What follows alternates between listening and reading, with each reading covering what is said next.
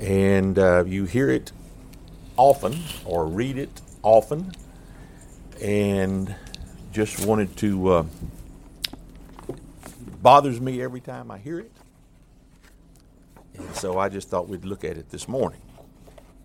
I want to talk about one of the Ten Commandments. The stage for the Ten Commandments, and we'll just read about that instead of just talking about it at this moment. Turn to Exodus 19. Exodus 19, and we'll begin in verse 17. It would have been one thing for God to just give Moses the Ten Commandments, and that be it. But he didn't do it just that way. And so let's look at what he did do. Exodus 19, verse 17. There's already been some instruction about what to do before, but we're taking up at the middle end of it. And Moses brought the people out of the camp to meet with God, and they stood at the foot of the mountain. Now Mount Sinai was completely in smoke because the Lord descended upon it in fire. Its smoke ascended like the smoke of a furnace, and the whole mountain quaked greatly. When the blast of the trumpet sounded long and became louder and louder, Moses spoke, and God answered him by voice. Then the Lord came down upon Mount Sinai on the top of the mountain, and the Lord called Moses to the top of the mountain, and Moses went up. And the Lord said to Moses, "Go down and warn the people, lest they break through to gaze at the Lord, and many of them perish. And let the priests who come near the Lord consecrate themselves, lest the Lord break out against them." But Moses said to the Lord, "The people cannot come up to Mount Sinai, for you warned us, saying, 'Set bounds around the mountain and consecrate it.' Then the Lord said to him, 'Away, get down and then come up, you and Aaron with you, but do not let the priest and the people break through to come up to the Lord, lest he break out against them.'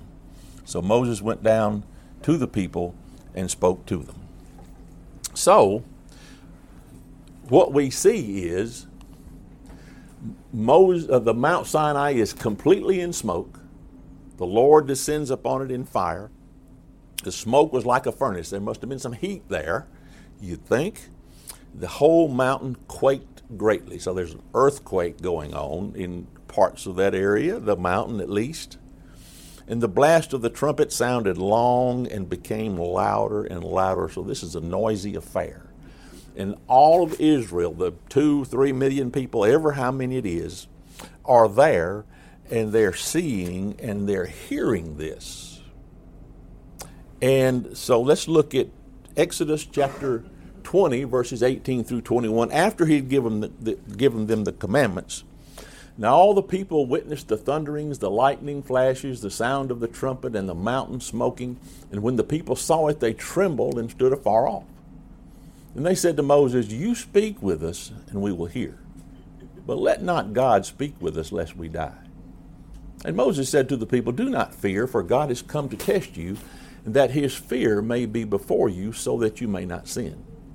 So the people stood afar off, but Moses drew near the thick darkness where God was. So when the people saw all this going on, they trembled, they were afraid, which was what God expected. And we would be in the same frame emotionally if we had seen it. And they said, and they hear all this. They said, "Don't let God speak with us, lest we die." Terrified. And he did all this so that his fear would be upon them, so that they may not sin. And that's God's purpose for us and for his people then, is that they may not sin. And so Moses draws near to where God is. So keep all that in mind, that this is the setting for what he told them in the Ten Commandments. And I want us to look at what this verse I want to talk about is. It's Exodus 20, verse 7. "You shall not take the name of the Lord your God in vain, for the Lord will not hold him guiltless who takes his name in vain." We're not to lift up his name or his title in a vain or a worthless or a thoughtless way. It's not supposed to happen. but in a truthful way. Because the Lord will not hold him guiltless who takes his name in vain. Will not hold him guiltless. Let's look at what the New American Standard Version 95 says. You shall not take the name of the Lord your God in vain, for the Lord will not leave him unpunished who takes his name in vain. He won't be held guiltless. He won't be held guiltless. He will not go unpunished. The NIV says, you shall not misuse the name of the Lord your God, for the Lord will not hold anyone guiltless who misuses his name. And the New Revised Standard Version says, you shall not make wrongful use of the name of the Lord your God, for the Lord will not acquit anyone who misuses his name. I just thought it was interesting, those four translations, and the different phraseology, which I think gives us maybe a better appreciation to what God really meant when he said those things. There are three questions that should be answered. They should be looked at. Hopefully we can look at them this morning. What is it exactly is involved in taking God's name in vain or misusing his name? Why is his name so important that protecting it is one of the 10 commandments to Israel? And what kind of punishment, instead of king, what kind of punishment will God hand out for breaking this commandment? So I want us to look at those three questions, and then it'll be done. So what exactly is involved in taking the Lord's name in vain?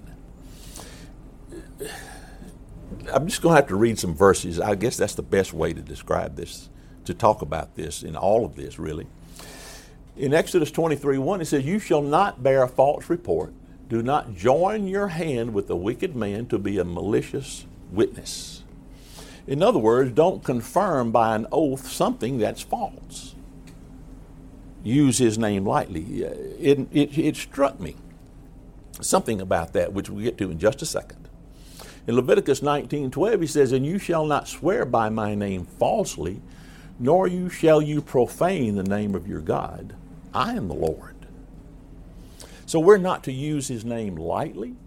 We're not to be a false witness or swear by his name falsely in any possible way.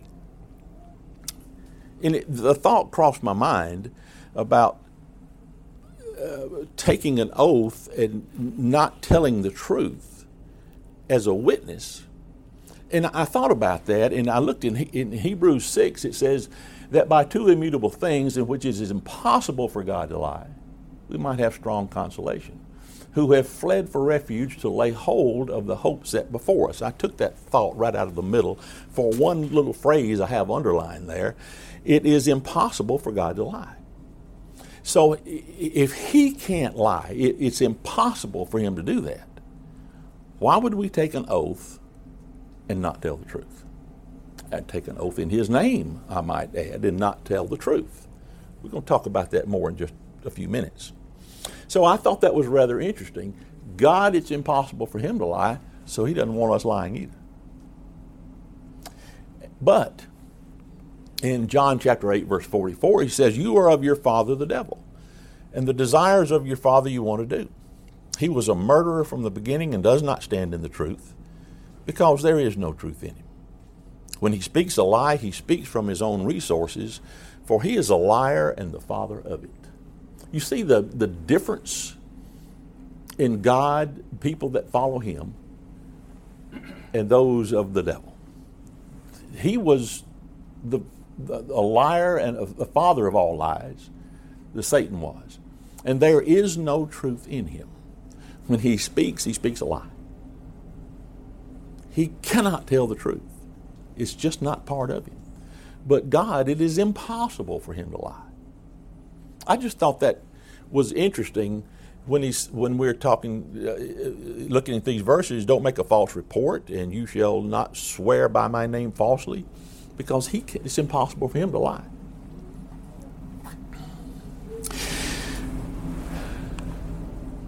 What we are to say nothing which might detract from a true appreciation of his nature and character. Who is he? And what is his character? That we're to say nothing to detract from it, to take away from who he is. Remember, we talked in class about David and Bathsheba. And one of the things said about David, you've given great occasion for the enemies of God to think bad about God because of what you have done. And so our lives are supposed to bring glory to him and not detract from him. So this is a prohibition against any irreverent speaking against God. Not draw any detraction from him, to do what's right. In Malachi chapter 1 in verse 6, I'm going to start in the middle of a thought, but a son honors his father and a servant his master. If then I am a father, where's my honor? If I am a master, where's my fear? Says the Lord of hosts, to you, O priest, who despise my name. And there's more there. But he says, where's my honor? If I'm a master, if I'm a father, where's my honor? And they're honoring him by not offering the right sacrifices, if I remember.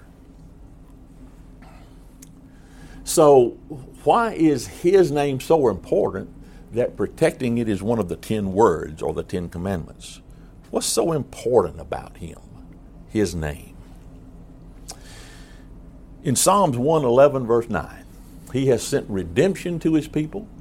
He has commanded his covenant forever. Holy and awesome is his name. The old King James Version would say, holy and reverend is his name. But he has sent redemption to his people. He's the only one that can offer this redemption thing that we must have. He is the only one that can offer it to us. And he has command of his covenant forever. Think about him. Of all that he's done for us, and holy and awesome is his name. In Luke chapter 1,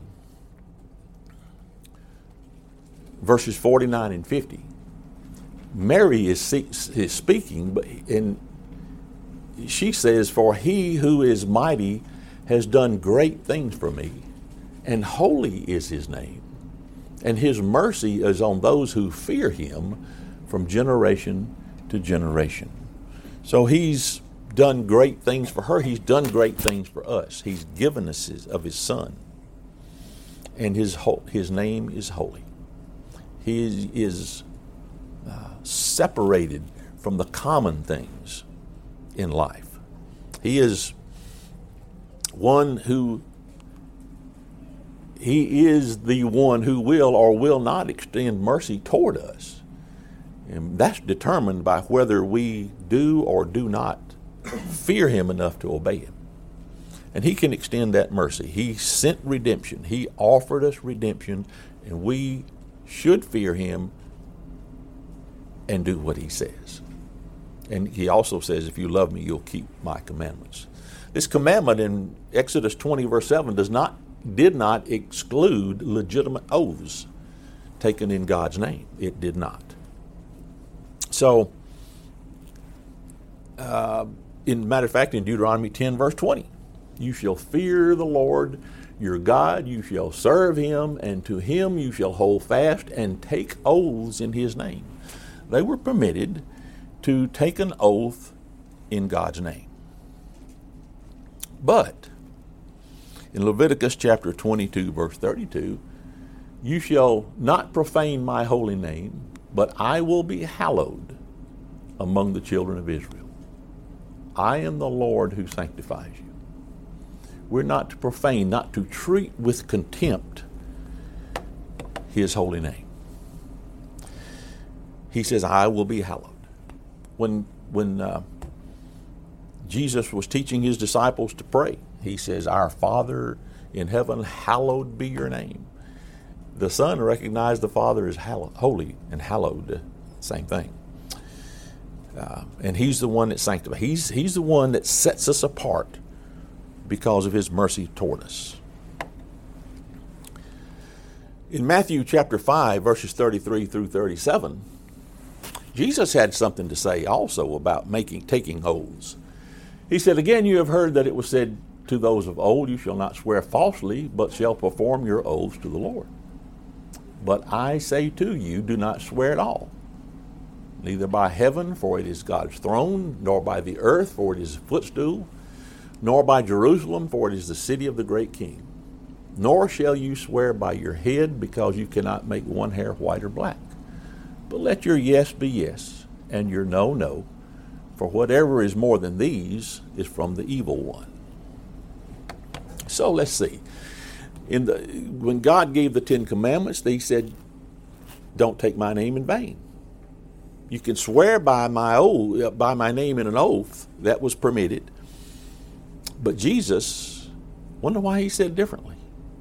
Because he is establishing a new law, and this law takes precedent over the old. You shall not swear falsely, but shall perform your oaths to the Lord. So what we have to say in verse 37, let your yes be yes, your no, no, for whatever is more than these is from the evil one. What we say and the way we live should be enough message to people that say, if we say we'll do something, we'll do it. Our yes will be our yes, and our no will be no, and we shouldn't even have to use an oath or a promise or swear to anything to tell the truth. As a matter of fact, in James chapter 5 and verse 12, but above all, my brethren, do not swear either by heaven or by earth or with any other oath. Let your yes be yes and your no, no, lest you fall into judgment.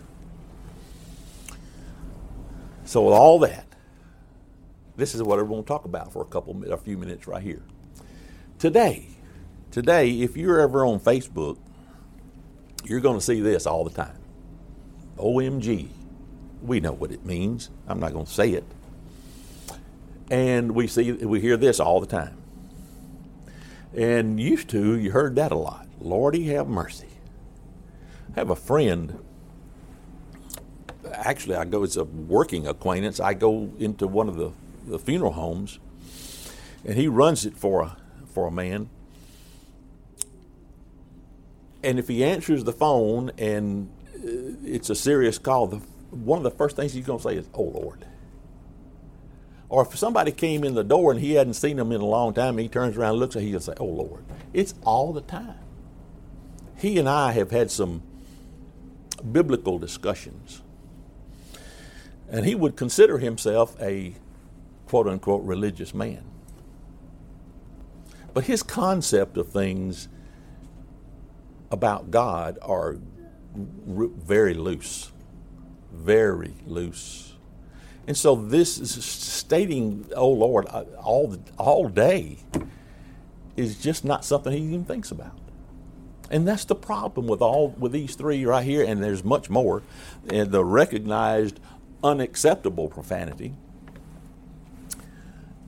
is people say these things and have no thought about God and about how holy he is, how great he is, and what he does for us. It's just mindless babble.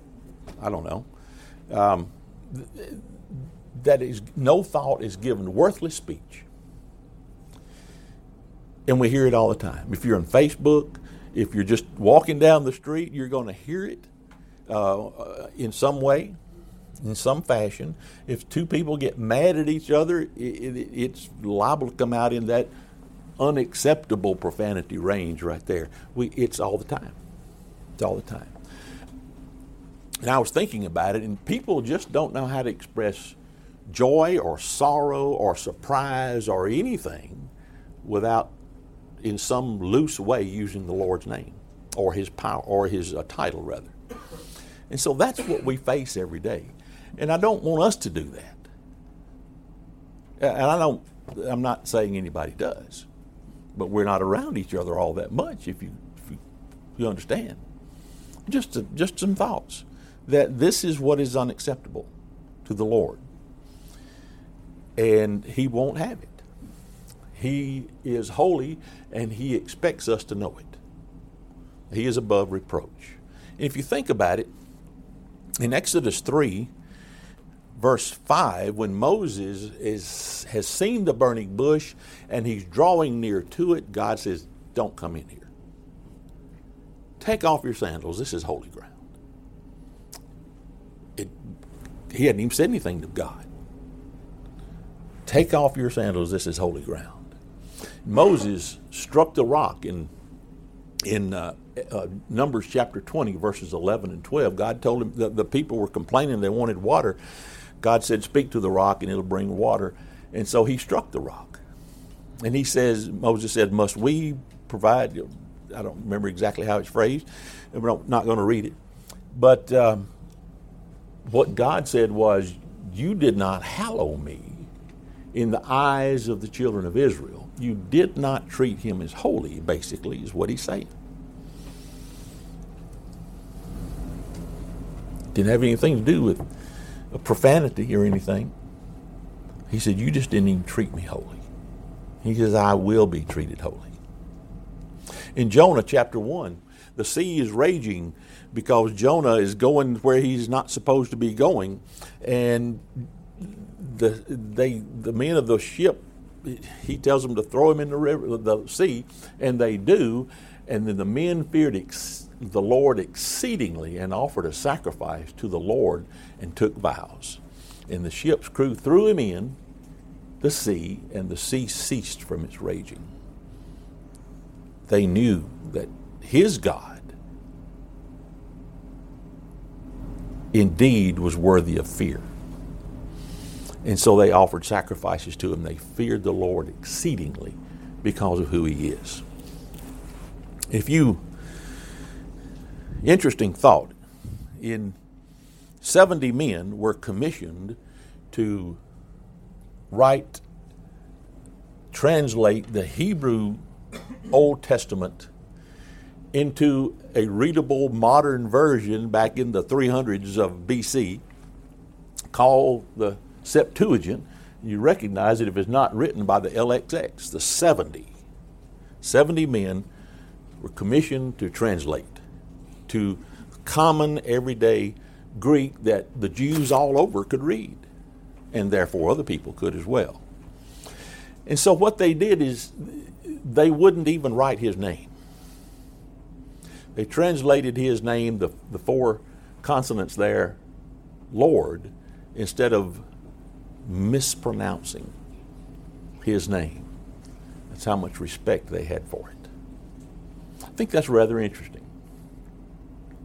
When we read capital L, capital O, capital R, and capital D in the Old Testament, that's really what they put in there instead of put God's name, because they didn't want anybody to read it right, speak it wrong, and that might show disrespect by them. As a result of what Moses did by not treating God holy, he wasn't allowed to go into the promised land. Neither did Aaron.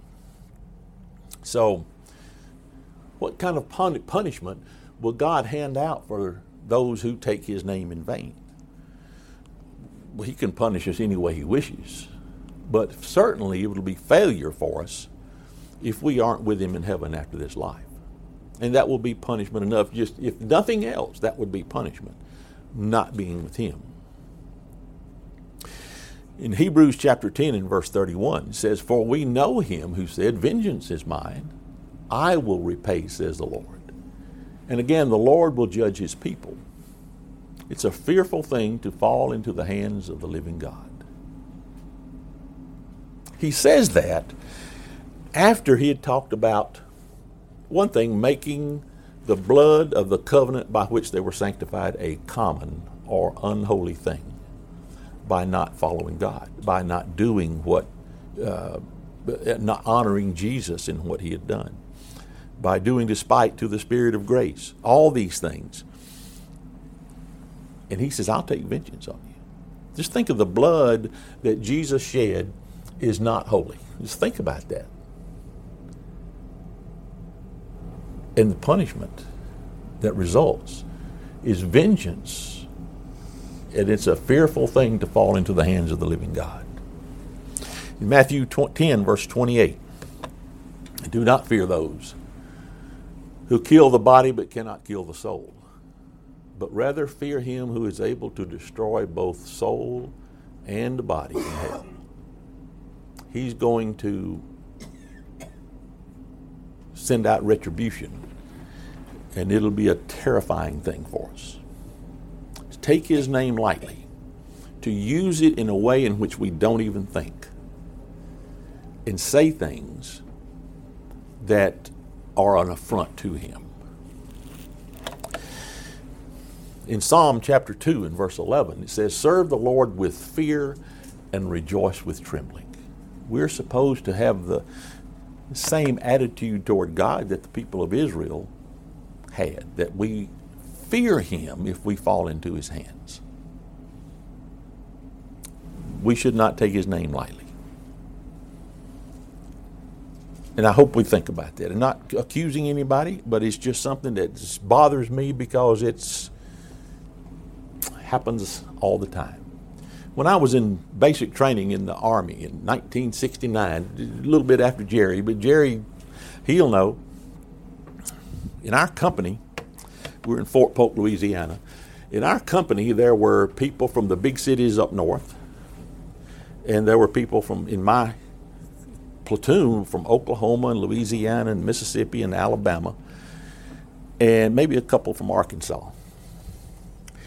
But I heard some things in basic training that I never heard in my life. I thought, whoa.